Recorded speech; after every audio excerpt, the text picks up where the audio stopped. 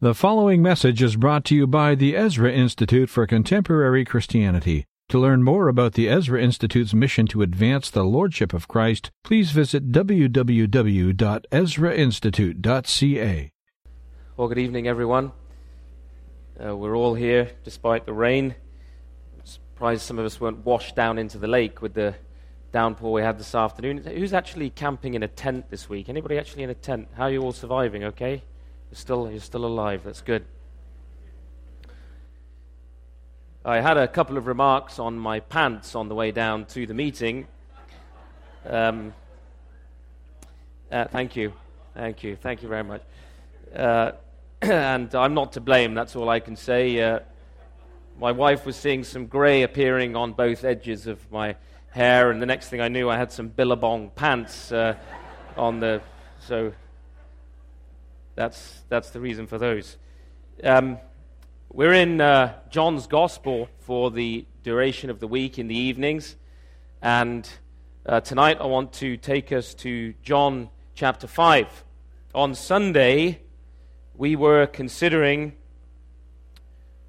John's prologue, and last night we also considered the prologue of John's Gospel, which is just a remarkable passage. We could have stayed there all week, but I wanted, for the sake of a change of pace, to move out of the prologue and cover some of the other material in John from his discourses and some of the signs that John records. And this evening I want to pick up part of a lengthy discourse in John 5. Our first session on the prologue, we looked at the nature of the triune God, the Word being the Son, and the fact that God is all personal and all relational, and we saw how that was critical as a foundation for knowledge. And then yesterday we considered the Word as light and life, and we looked at the idea of infallibility and authority, and how if you do not accept the infallibility of Christ, you don't jettison the concept of infallibility, you merely transfer it somewhere else. And we saw that in Christ there is light and life. When we turn from Christ, there is the corollary of that, which is death and darkness. Tonight, I want to consider a passage in which Jesus himself is speaking and dealing with, in the first part, which we're not going to touch on in any length, in the first part of the discourse, his prerogatives as the Son, his unity, his absolute unity with his Father. In fact, John 5, the early part of John 5 through to verse 9, can be considered really a Christian defense, Jesus' own defense of monotheism, establishing his total unity with his Father. The second part, beginning in verse 30 through to the end of the chapter, which I want to deal with this evening, has to do with the witnesses or the validation that Jesus offers for the claims that he has made for himself in the first part of the discourse. He's claimed this divine prerogative as the Son, an equal authority and power with that of his Father, even though, in terms of the economy of the Godhead, he is in voluntary submission to his Father, and there is this reciprocity in their relationship, the Son glorifying his Father, doing what his Father wills, and the Father then, of course, glorifying the Son. But John 5, the second part, brings us into Jesus' own defense of his claims. Let's pick it up in verse 30, and we'll read through to the end of the chapter. I can do nothing on my own. As I hear, I judge, and my judgment is just, because I seek not my own will, but the will of him who sent me. If I alone bear witness about myself, my testimony is not deemed true. There is another who bears witness about me, and I know that the testimony that he bears about me is true. You sent to John, and he has borne witness to the truth. Not that the testimony that I receive is from man, but I say these things so that you may be saved. He was a burning and a shining lamp, and you were willing to rejoice for a while in his light. But the testimony that I have is greater than that of John. For the works that the Father has given me to accomplish, the very works that I am doing, bear witness about me that the Father has sent me. And the Father who sent me has himself borne witness about me. His voice you have never heard, his form you have never seen, and you do not have his word abiding in you, for you do not believe the one whom he has sent. You search the Scriptures because you think that in them you have eternal life, and it is they that bear witness about me, yet you refuse to come to me, that you may have life. I do not receive glory from people, but I know that you do not have the love of God within you. I have come in my Father's name, and you do not receive me. If another comes in his own name, you will receive him. How can you believe when you receive glory from one another, and do not seek the glory that comes from the only God? Do not think that I will accuse you to the Father. There is one who accuses you, Moses, on whom you have set your hope. For if you believed Moses, you would believe me, for he wrote of me. But if you do not believe his writings, how will you believe my words? Jesus in this passage, and I'm going to touch on all four of these this evening as the content of what I want to say, calls forward four witnesses in terms of the defense of his claims. He's been dealing in the first part with his unity with the Father, and that leads now naturally to the question of his authority, which in the end we come to understand is a self-attesting authority. The theme of Jesus' own defense then is this authority as he continues to identify himself as God the Son. We can readily identify these witnesses. The first witness that Jesus identifies is John the Baptist. The second is his works or his signs that he has been performing. The third is his Father. And the fourth is the Scripture, and specifically Jesus cites Moses. Now, at the outset, let's remind ourselves that the person testifying about himself here is the one we've been introduced to in John's prologue. And it's important, I think, that we establish that in our minds at the beginning, that the person who is now identifying witnesses to his identity is the person who has been revealed to us as the Word. We've seen in the previous sessions this doctrine of the Trinity, where the members of the Trinity are exhaustively representational of each other. If you have seen me, Jesus says, you've seen the Father, for I am in the Father, and the Father is in me. In him was all the fullness of God dwelling bodily. And yet here in this passage, we have the condescension of Jesus is seen to a remarkable degree, in that he is, before the Pharisees, the scribes, these Jewish teachers of the time, facing their charges, their arbitrary charges, to present a witness to the truth of his identity and his corresponding authority. Now, we're all familiar with the concept of a court of law. And in a court of law, a defendant may be called upon to give testimony, but you can't witness for yourself. You can call the defendant to the stand, but witnesses are those who are supposed to be independent testimony to what you are claiming or saying. Jesus affirms actually in this passage indirectly the authority of the law which he gave to Moses in matters of human affairs, because the law requires 2 or 3 witnesses that any matter might be established. This is why Jesus begins by talking about, if I alone bear witness, verse 31, about myself, my testimony is not deemed true.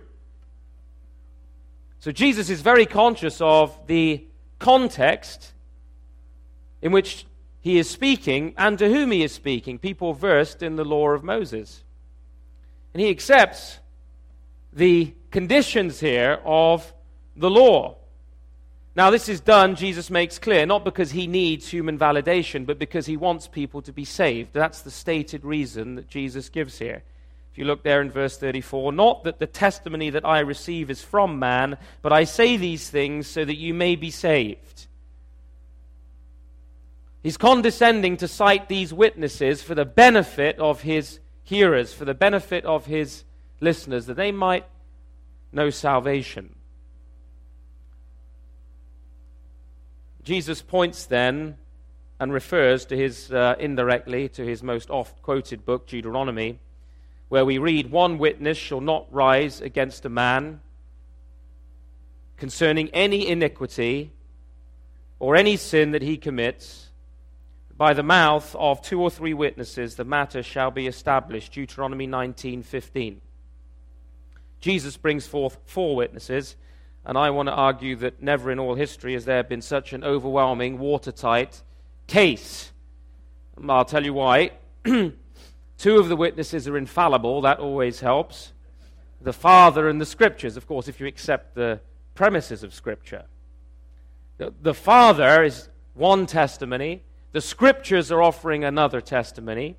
Another is empirically undeniable, his signs.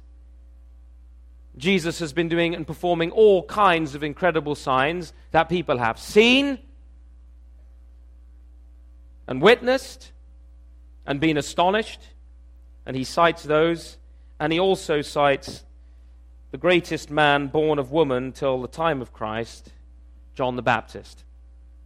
That's quite a good lineup of witnesses. God the Father, the Scriptures, miracles, and John the Baptist, whom Jesus himself in Matthew 11:11 says there was none greater born of woman than John until the time of the kingdom. And he doesn't bring forth these witnesses because he thinks that in some way his testimony is invalid, not because he needs human attestation. One of the remarkable things you'll notice about the Bible, unlike all other works that claim some form of authority, is that there's no footnoting. Jesus never footnotes Cicero or Plato or Aristotle or anybody else. There's no footnoting in Scripture. God doesn't need to refer beyond himself to some external source of authority for validation. Even Michael Haykin needs to footnote people in his historical researches. We footnote people in our academic work because we want to show where our authority is, from where we've derived what we are citing. Jesus can't do anything of himself, he says in verse 30. I can do nothing on my own. As I hear, I judge, and my judgment is just. The Father is actually witnessing through the Son at all times. But let's consider then the first witness. Jesus draws attention to the first witness, who is John. Now, verses 31 and 32 are not referring, in my opinion, to John. The first 2 verses, anyway, I think are referring to the testimony of God himself. And then he comes to the testimony of John in verse 33. We often don't give John the Baptist perhaps the place that he deserves or the attention that he deserves, given the way he was regarded by our Lord. He was very highly regarded by the Lord Jesus himself, not just because of the prophetic significance of what John had to say, but because of the presentness of the light that John was. He was a burning and a shining light. And he was continuing a prophetic tradition that had gone on through the centuries. The spirit of Elijah. This prophetic witness was an ongoing witness. And it was a witness that Jesus points out that the Pharisees themselves had especially and particularly enjoyed. In fact, he says in verse 35 that they'd rejoiced in it for a while. He was a burning and a shining lamp, and you were willing to rejoice for a while in his light. Jesus points out that they themselves had sent people to John for baptism. And Jesus is reminding them that John's teaching, John's preaching, John's witness could have set them on the right path if they'd had their ears truly opened to what John was saying, and if they'd really received what he had to say. In fact, the earliest disciples of Jesus, you'll recall, were first John's disciples. And John pointed out the Lamb of God who takes away the sin of the world. And they became then disciples of Jesus. You can read about this in John chapter 1, 35 through 37. So John's ministry is famous and it's important. And Jesus actually very effectively used the ministry of John in disputing with the Pharisees on a number of occasions. My favorite instance, employing a wonderful approach to apologetics, is when he is asked a complex question. When the Pharisees are challenging him, the teachers of the law are challenging him about his authority and what authority he is doing and saying the things that he is doing. He's being asked to tell them and tell the crowd on whose authority he's ministering. And Jesus says, I'll tell you in whose authority I'm doing the things that I'm doing if you answer me one question. This is a very, very good technique in apologetics. Let me ask you a question. As Michael was saying this morning, it's not always about giving answers, it's about asking questions. Jesus asks over 100 questions in the New Testament, never because he's short of relevant information, but because he's trying to make people face themselves and their assumptions. So he says to them, John, the ministry of John the Baptist, John's baptism, John's preaching, you're familiar with him. Was it from God or was it from men? He's thrown a curveball there right back at them. Brilliant strategy. You see, they're wanting to force Jesus into a situation where if he says, well, my teaching is from God, I'm doing this on God's authority, they've got further grounds for blasphemy, perhaps impromptu stoning as had taken place several times before, or attempts had taken place before. If he says it's my own, they would say, well, then why should we believe you? That's the dilemma they're trying to place Jesus in. And by asking them about the ministry of John, the Pharisees, they actually consult with one another. The scripture says that they actually do a sort of group hug and say, now look, if we say that John's ministry is from God, then he'll say, well, why didn't you listen to him? Why didn't you believe him? But if we say it was just human, well, the crowd love John. They'll stone us. They'll turn on us. So they turned back to Jesus. Do you know what they said? We don't know. And so Jesus says, well, neither shall I answer your question. Because the question was disingenuous. Jesus often used then John's name and John's ministry. He's an important figure. But he's clear that he doesn't appeal to John because he needs human testimony. His testimony is not from man. Indeed, it can't be, because that would make God subject to man's validation. And you may not have picked this up in my previous sessions yet, but this is why the proof of Christianity, a true apologetic for Christianity, is an indirect proof. It's not direct. I don't say, well, now look at the brute facts, the bare facts of reality out there. Now let's just assume for a moment that they may or may not lead to God. Now let me just see if I can pile this fact, on this observation, on this argument, maybe I can build up to the point where you can climb up there and discover there's a God by starting from some sort of illusory neutral position. There is no neutral position. How can God be subject to man's validation? That's like asking your cat to check your math homework. You cannot get the lesser, cannot validate the greater.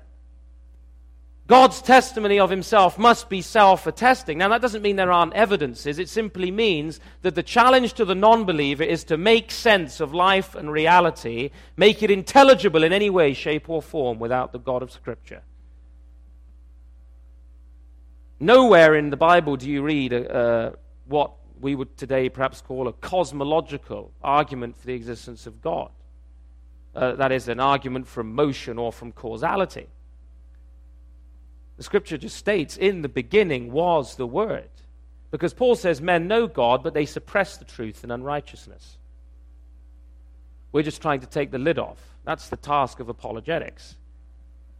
Validation ultimately does not come from man. Christ's purpose is soteriological. That is, that they might be saved. It's concerning their salvation that he's pointing to John. He said the same thing when he went to the tomb of Lazarus. You recall? When Jesus stood at the tomb of Lazarus and he prayed his prayer of petition and thanksgiving, he says, Father, I know you always hear me. I'm not saying this because I don't think you're listening. It's for the sake of the people here, that they may know that you've sent me. As Michael was saying this morning, John's gospel is written for the non-believer, primarily. These things are written that you may believe, and believing have life in his name. He tells them that John was a burning and a shining lamp. Leon Morris, one evangelical commentator, suggests that this sense of John being a burning and a shining lamp also suggests a kind of burning up. That is, that the testimony of John, John's witness, was a costly witness. John was beheaded. And as we've been hearing in the mornings this week, it is costly to witness to the truth about Jesus Christ. It can cost you everything.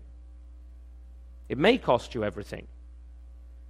Because there are some who hate the light and are so determined to stamp it out that they will persecute the church and persecute those who witness to the truth.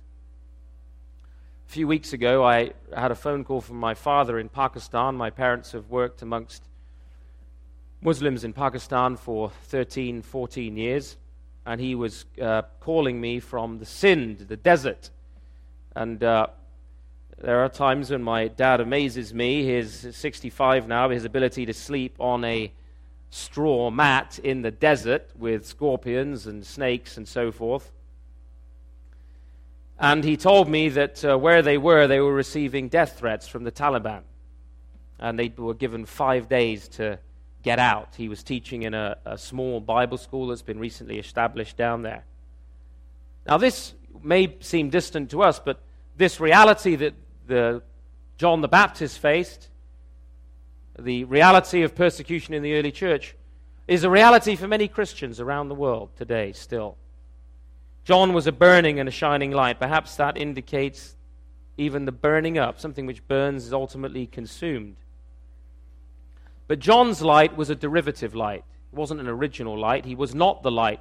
We just read in the prologue earlier in the week that he was not that light, but he came as a witness to the light. That is, his light was a derivative light.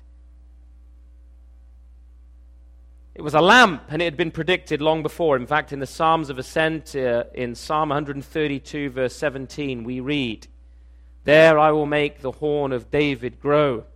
I will prepare a lamp for my anointed." The ministry of John was foretold.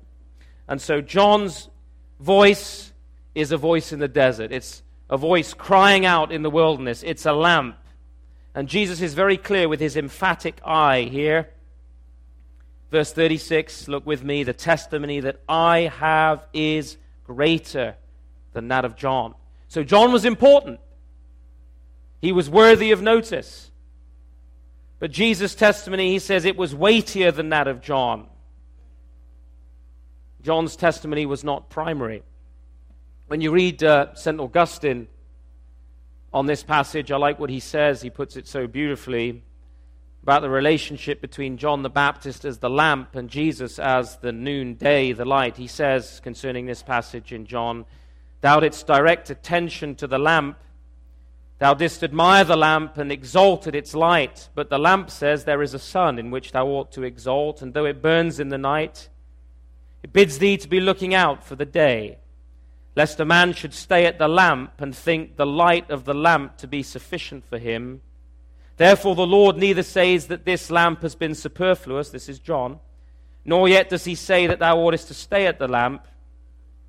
Of John the Baptist indeed it had been said, he was not the light, but that he might bear witness of the light. In comparison of the other light, he was not light, for that was the true light which enlightens every man coming into this world." John was the first witness, and an important witness. The second witness Jesus points to was his works, his signs, his miracles. We're going to look at one or two of them this week. And this is not an impersonal witness. This is not just saying, Jesus is not simply saying here, look at this interesting event over here. Look at this empirical phenomenon over here. Look at this unexpected happening. This was part of God's testimony concerning him. They were signs. And they were always pointing beyond themselves. Jesus says the Son can do nothing of himself but what he sees his Father doing. Jesus says that. We see that in verse 19. These signs are pointing that Jesus never did magic tricks to entertain the crowd. It was not about just amazing people. You know, Jesus could have stunned people with all kinds of parlor tricks. He was tempted to do them. Throw yourself down from this high place and let the angels catch you up according to the scripture so that you don't dash your foot against the stone. He could have done things to impress the multitude. Very often he took people aside, he took them away from the crowd, or he told them not to go and not to say anything. Or he took just a few disciples with him. The signs of Jesus are never sensationalism for sensationalism's sake. They always had a specific purpose to witness to his unique authority. Leslie Newbigin, and if you want to pick up a commentary on John's Gospel, I would recommend to you Leslie Newbigin's commentary, a very readable commentary, The Light Has Come. He says this, "For those with eyes to see, these works are signs that the reign of God is present. But for some they are not signs of the kingdom, but causes of offense. Such people are offended because they do not have God's word abiding in them, so they do not recognize them as witnesses of the Father's approval." This is an incredible fact of the New Testament. That many people saw the amazing signs and miracles that Jesus was doing and still did not believe. If I had $1 for every time a skeptic or an atheist said to me, well, if I just saw this, or if I could just see you do this, just levitate this podium, I'd believe. It's nonsense. In fact, in the parable of the account, or parable, whichever way you want to read it, of the rich man and Lazarus, we're told that they will not believe even if someone rises from the dead. And when Lazarus was raised, many went back to report the event to the authorities, and they plotted to kill him. This tells us that miracles in themselves are powerless to save or convince. And there is a tendency in the church to think, in certain quarters, that if only we could have a few more signs and wonders, if we could just have a bit more thunder from heaven, I've had plenty of that this week, if we could have some more great, powerful demonstrations, then the church would suddenly recover and there would be a massive outpouring. I don't think that's true. 10 lepers were healed. How many came back to acknowledge it? 1. Miracles, signs, extraordinary happenings, if you like, don't in themselves convince, because the importance of a sign is what it signifies. And if you don't recognize what it signifies, it doesn't serve to enlighten, but only to condemn in Scripture. A sign is only as good as your ability to read the sign, isn't it? I find that when traveling in Quebec. Or if you go to the UK, travel in Wales. The sign is only as good as your ability to interpret and understand what is signified by it. The signs of Christ were pointing beyond themselves to the identity of our Lord. The third witness, referred to initially in verse 32, Jesus comes back to his Father in verse 37 and 38. "And the Father who sent me has himself borne witness about me. His voice you have never heard, his form you have never seen. And you do not have his word abiding in you, for you do not believe the one whom he has sent." This is the greatest witness of all, but this is not something new that's happening. This is not a shock. It was mentioned this morning, or yesterday, I can't remember, that the testimony of God, this witness to his Son, began in Genesis 3, verse 15. The seed of the woman shall bruise the serpent's head. I'll put enmity between his seed, your seed, and his seed. The two seeds is the plot line which Augustine uses to plot the history of the world in the city of God. The testimony of God has been there, of God the Father, to the redemptive work of the Son throughout history. This is not something altogether new. All of biblical revelation, we understand, rightly interpreted, points to the Son. And so Jesus is not perturbed or troubled that his ministry is faced with opposition. Why? Because ultimately he knows he has the witness and testimony of his Father. That's how Jesus is able to endure what he endures throughout his ministry, because he knows he has the testimony and the witness of his Father. It's very easy, isn't it, as a Christian, to be tossed about, to be blown around this way and that by every wind and wave in our experience. It's good to be reminded that Paul tells us, if God be for us, who can be against us? If the Father is with us, if we have his witness, his testimony, one faithful person with God is a majority. When I was working towards a church plant in the city of Toronto and everything was going wrong, and I mean everything, I was trying to remind myself of this, that a majority of one is one person with God. That's a majority. You can have a majority if God's with you, even if you're on your own, just like Athanasius against the world. The Scripture is full of reassurances that he's the captain of our salvation, our shield, our buckler, our strong tower, our deliverer. The challenge is believing it and living in terms of it. I have a little, I don't know what you'd call it, a motto or something now written over the door of my study at the church, just above the staircase. It reads, "Faith is taking the first step even when you can't see the whole staircase." And that's part of the challenge of walking the Christian life. We can only do it when we have the witness and the testimony of God in our own hearts that we are his children. The Father then testifies concerning the Son. But there is unbelief and there is ignorance in the hearers. And Jesus identifies the source of their unbelief despite the testimony of God. So he cited John the Baptist, he cited his signs, he's now cited the witness of his Father, which is demonstrated. That testimony is found in every aspect of his ministry. He says, but you don't believe. First, he says, the first reason Jesus gives is he says, you've never heard his voice. Moses heard the voice of God. So the Lord spoke to Moses face to face as a man speaks to his friend, Exodus 33:11. But Jesus says, you've never heard it. The second thing Jesus says is that you've never seen his form. But Jacob wrestled with the angel of the Lord. These are Christophanies in a sense. They're pre-incarnate appearances of our Lord. Jacob said at Peniel, he says in Genesis 32:30, for I have seen God face to face, and my life is preserved. The third thing Jesus tells them is that they don't have God's word abiding in them, but some of their forebears had. What does the psalmist say in Psalm 119:11? Your word I have hidden in my heart that I might not sin against you. So there were faithful people throughout the history of Israel who did understand these things.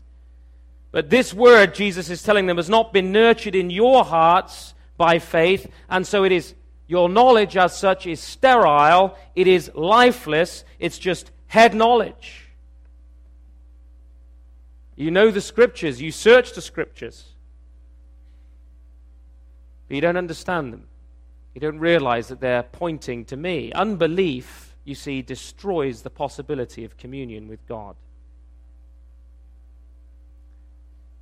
It doesn't matter whether you're even reading the Bible. You know, a skeptic can read the New Testament unless God enlightens their eyes. It doesn't bring them to salvation. what we see clearly in all of this is that the witness of the Father is only available to those who believe the promises concerning the Son or embrace his finished work. We have to take that step of faith to believe on Christ, and then we receive that testimony from God, that assurance from God. It's Augustine who said, I believe in order that I may understand. So often we want everything worked out. We want all the details worked out. We want to have lined up every syllogism. We want to make sure that we've got every question answered before we're willing to take that first step. Not in any other area of life do we live like that. In fact, you would do nothing if you lived in any way on the basis of that principle. You wouldn't move an inch. It's as we step out in faith upon God that the witness of the Father, of the Holy Spirit, becomes central. As an apologist, I've been obviously taken up for a long time in my ministry with this question of authentication and validation. In fact, it's been my primary concern for many years. With this individual or this person or this group of people, how can I communicate to them in such a way that these claims of our Lord Jesus Christ are authenticated and validated and vindicated? How can I do it? Why do people not recognize Jesus for who he is? I've wrestled with that question. And I've wrestled with it, I believe, honestly as I'm able to. One of the things I have realized is that I'm not a Christian today because anybody lined up a series of arguments for me and proved it. That's not why I'm a Christian. Now, I know a lot of arguments, but it's not why I'm a Christian.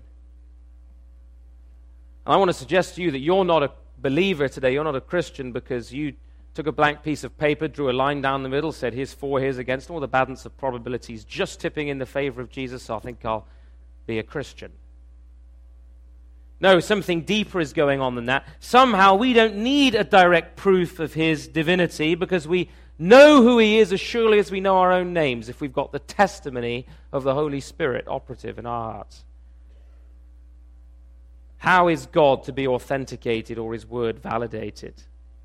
Well, it can't be validated by anything beyond itself because there is nothing and no one more ultimate than God to appeal to. We saw last night he is the I am that I am. He's the source of all definition. He's the beginning of all explanations.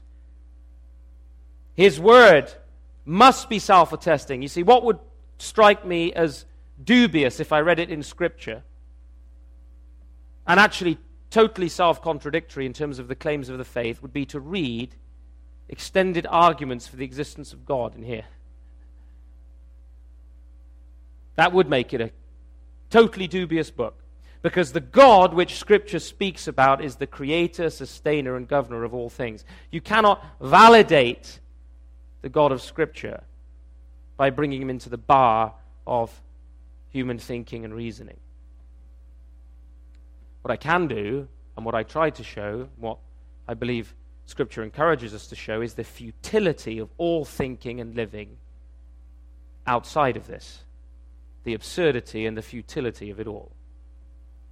But God speaks a self-attesting word. There is no criterion beyond him. It's very simple, my friends. If you were to prove or establish this God by a criteria beyond Jesus Christ, then that criteria would actually be your new God, wouldn't it?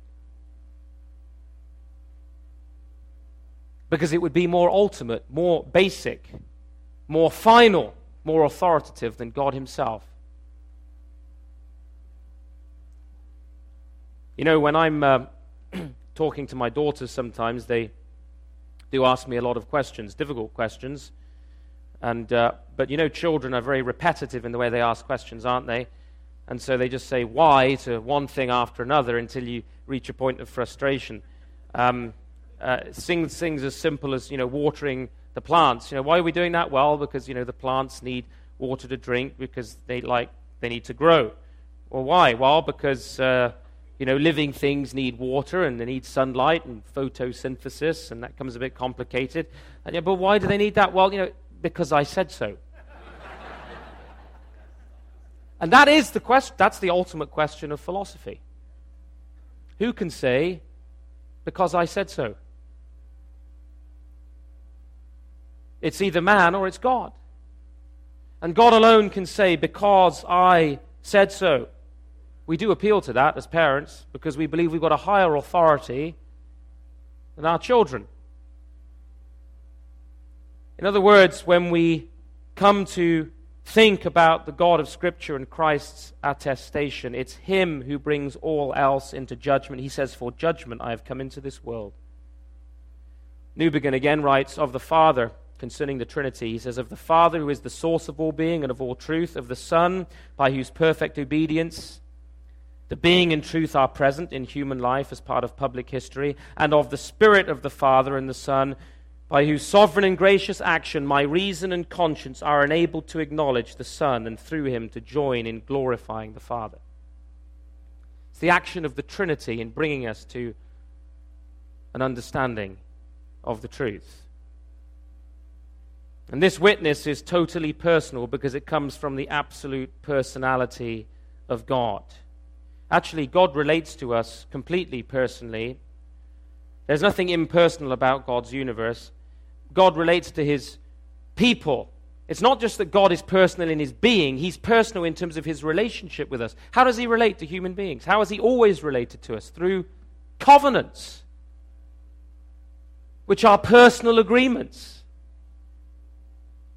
He doesn't give us an equation and say, meditate on that, think about that abstraction. He relates to us in terms of His promises, in terms of an agreement, which is a personal contract, a personal covenant with us. It's a new covenant in Jesus Christ. John Calvin begins his Institutes by recognizing that the knowledge of oneself and the knowledge of God are dependent upon one another. You can't really know yourself truly without the knowledge of God. You can't really know God without a recognition of who you are as a human being. They're interrelated, those ideas, because we're creatures of God, and we always stand in terms of relationship to God. And so when we reject the divine person, Jesus Christ, all you're left with is a universe governed by impersonal fate. There is no other alternative. And I've pointed out already, as we've looked at the prologue, that this is the ultimate difference between Christianity and every other worldview. We hold to a total personalism in everything, our totally personal God, who relates to us in personal terms, in filial relationship. You see, the skeptic will often ask, well, why doesn't God just peel back the sky and write His name up there or something? Do something dramatic.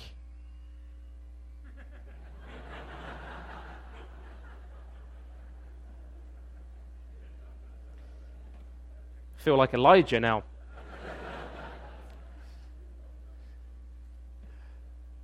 If He'd only do something dramatic, everybody would hold theism. But you'd really think that God's objective is to make theists? To have people accept a proposition that God exists? Is that how Scripture strikes you? No. The purpose of God's revelation of Himself is to draw people into filial relationship, family relationship, that we might be children of God. That we might know Him and walk with Him. Not just that I might affirm a proposition.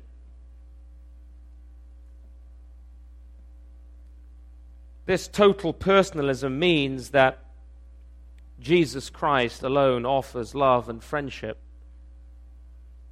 God the Father offers fatherhood in a truly moral, truly rational universe, and a just universe, because Jesus Christ, the final judge, will give justice to the earth.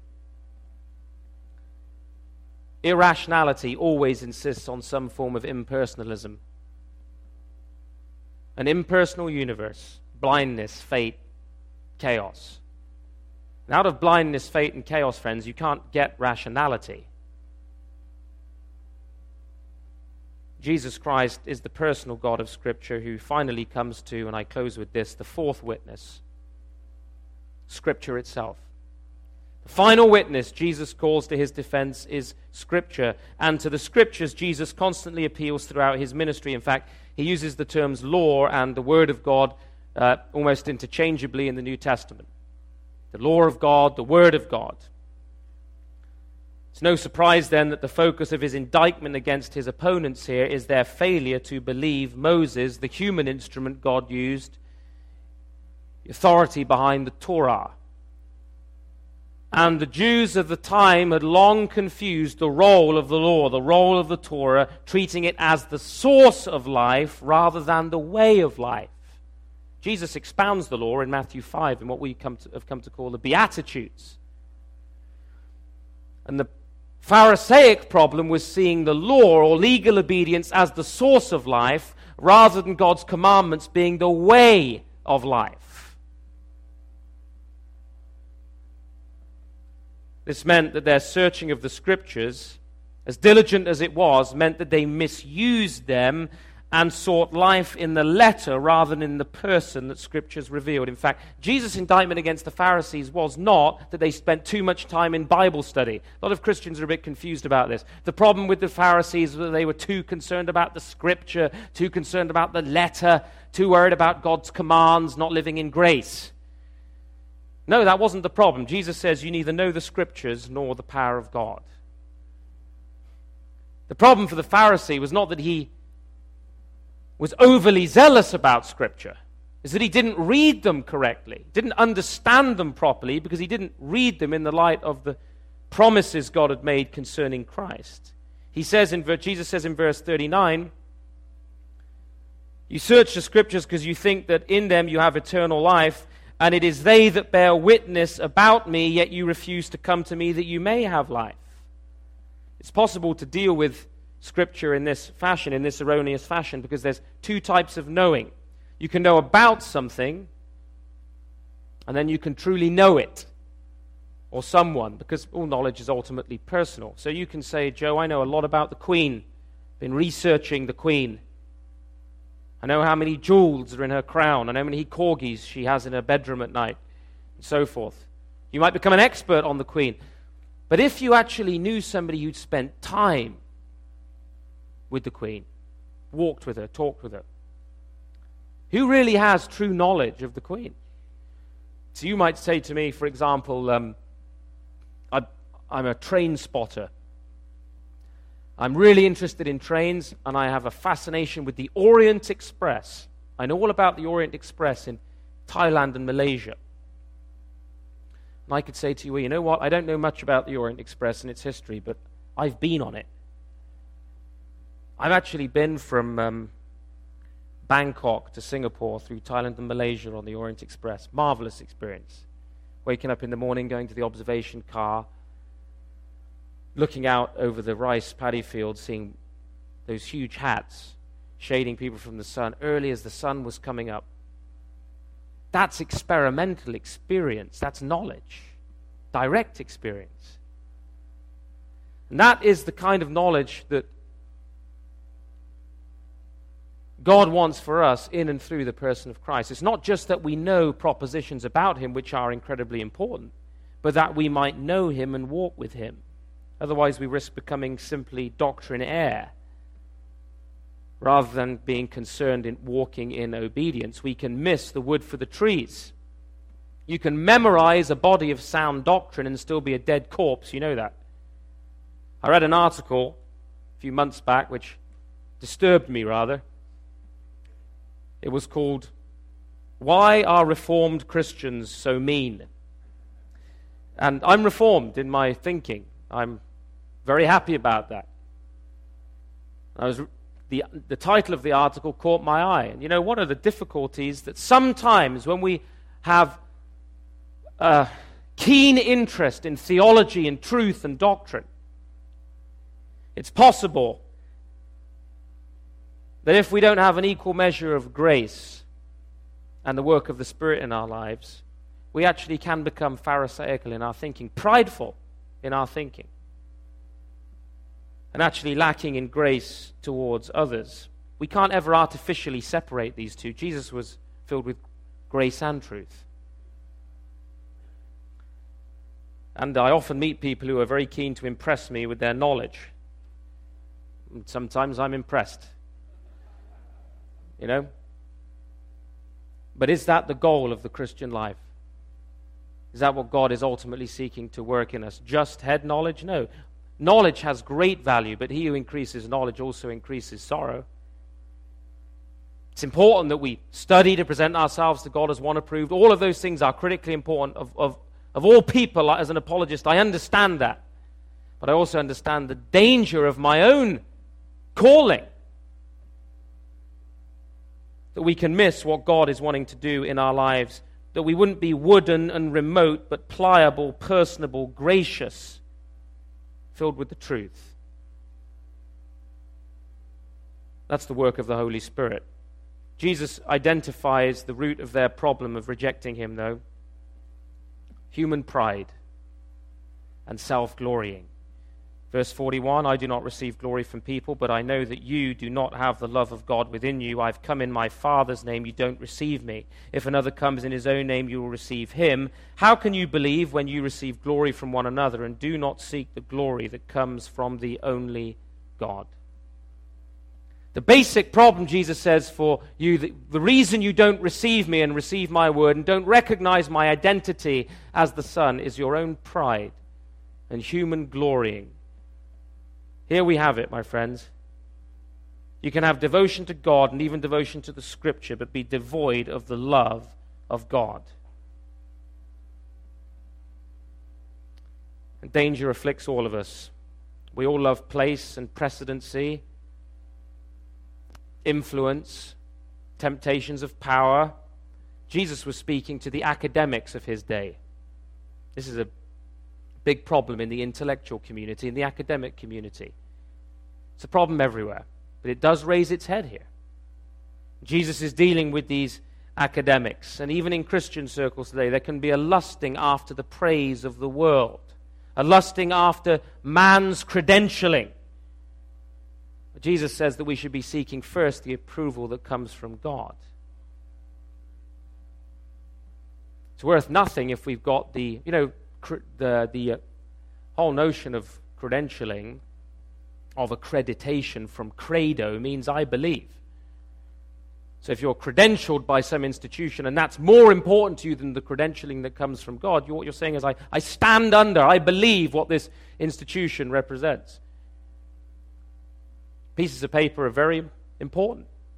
I don't want to diminish the importance. But if it gets in the way of our devotion to God, and if it's about human glorying, so that people can walk, so that I might walk about in the street and be greeted as teacher, doctor, reverend, Paul says it's all dung. It's like filthy rags. All of our vanity, it's like filthy rags. Jesus tells them that because they seek this honor from men and not from God, they're unwilling to submit to his authority, and they'll receive other human authorities instead. And I was talking about this yesterday. He says, I come in my Father's name, in my Father's authority, you don't receive me. Somebody else will come in their own name, and you'll receive them. And that's what we're doing in the West right now. We're listening to so many other would-be authorities, so many others coming in their own name, and we're receiving them. To come in someone's name was to come in their authority in the ancient world. So when Jesus came in his Father's name, he's saying, I'm coming on my Father's authority. You remember the parable of the wicked tenants? He keeps sending his servants, and his servants are being beaten and sent away. And finally he says, I'll send my son, my only son. Thou listen to him. Why? Because he represents me. He's my son. And they killed the son. And the Pharisees knew exactly what Jesus was saying. The word authority is an important word. It relates to the word author. It actually comes from the same Latin word, author and authority. Author, authority. I mean literally to produce, to increase. An author is a creator. You You're the author of something. You're the creator of something. An authority is somebody who has the right of jurisdiction or the right to command. Christ, for us, is the supreme authority over all things in heaven and earth because his jurisdiction is total. He's the creator and redeemer of all things. He's the creator. He's our author. He's the author and finisher of our faith. The Greco-Roman world, and in the modern age of humanism, it's man's autonomous reason that's exalted and given this place of authority. And we're told, well, because of this position of man's mind to judge the person of Christ, we're told that biblical revelation, well, it's implausible, it's impossible, it's discriminatory, it's sexist, it's homophobic, it's intolerant, and so on. And this is not a new idea. The Greek thinker from the 1st century, Lucretius, who was an evolutionist, wrote, "Nothing can ever be created by divine power out of nothing." 1st century BC. It's the Christ and his authority, or it's some other authority. By faith, the writer of Hebrews says, we understand that the worlds were framed by the word of God. And this was the problem facing the Pharisees. It was a rejection of biblical authority. That's Jesus' final witness, the Scripture. It wasn't that they were overly disciplined and overly keen on the Scriptures and he was condemning them for their adherence to God's Word. No, it was that they really rejected ultimately the authority of the Scriptures in favor of their own thinking and in favor of their own traditions. In particular, Jesus identifies the law of God, the Torah. He says, you claim to place your hope right here in Moses. And Moses is the one who speaks about me. Notice that Jesus did not say, your problem is you're too Old Testament bound, you've not understood the cultural blindness of Moses. He didn't say, stop being so legalistic, stop focusing on Scripture, tell me what you really feel about things. He says, you want to claim Moses? Let's go to Moses. Because Moses wrote about me. Moses speaks about me, and since you don't believe Moses, how can you possibly believe what I am saying to you? In fact, Jesus here says something pretty startling. He says, Moses will condemn you. As far as I'm aware, and I can be corrected afterwards, and we're wrapping up now, you can come and correct me if I'm wrong. As far as I'm aware, Moses is the only person other than Christ who's going to be involved in the judgment according to this. That Moses is going to be involved somehow in condemning at the judgment those who reject the authority of Jesus Christ. Because Jesus spoke to Moses at the burning bush. It's not a different God, you know. The Word, I should say, to be strictly theologically accurate, lest I be taken aside by a nitpicker afterwards. God the Son, God, the eternal God of Scripture, manifest in Christ. He spoke to Moses at the bush. And this unity of the Scripture is reinforced in the New Testament. Where? At the Mount of Transfiguration. Who does Jesus speak with on the mountain? Moses and Elijah. We're living in a time when people think they can jettison Moses, beginning with Genesis. But there is a unity of the witness to Jesus, and he's clear about it. Moses wrote about me. Moses speaks about me. If you do not believe him, you cannot believe what I say. My friends, let me conclude with this thought. We cannot compromise with the Word of God in any part, because everywhere it points to Jesus Christ. And these four witnesses testify to Jesus' identity. John the Baptist, the signs, the Father, and the Scriptures. And Jesus defends his own divinity on the basis of the Scriptures. Don't forget that. And when he was quoting those Scriptures, don't forget there was no New Testament. You know, Jesus did not have the NIV study Bible to hand, nor did the early church. The Bible of the early church, when Paul was writing to them and telling them to search the Scriptures, was the Old Testament. Was the Word of God, the books of Moses, the prophetic literature, the Psalms. If we reject his word, we're like the Pharisees, and it was because they rejected the Scripture that they didn't recognize him. And if we do not embrace the Christ that the Scripture reveals, friends, and it's possible even for those in the church to do this, we can fail to recognize who Jesus really is, because the Christ that we have becomes actually a creation of our own imaginations. Some of the Jesuses I hear about today sound more like Karl Marx or a 1960s hippie than the Jesus of Scripture. It's the Christ of Scripture that we are to worship. We cannot drive any artificial wedge between the old and the new covenant. It's not two gods. There's not two ways of salvation. All attempts to make God one thing in the older covenant and another in the new are abortive, and it's polytheism. The four witnesses bear witness to the identity of Jesus. And Jesus cites them himself and tells us that if we believe these, we will recognize who he is. The witness of John, the witness of the signs, the witness of his Father, the witness of the Scriptures. Let's pray together. Heavenly Father, we thank you for your word. We thank you that you have revealed yourself ultimately and finally in your Son, Jesus Christ. We thank you that he is the one, the I am,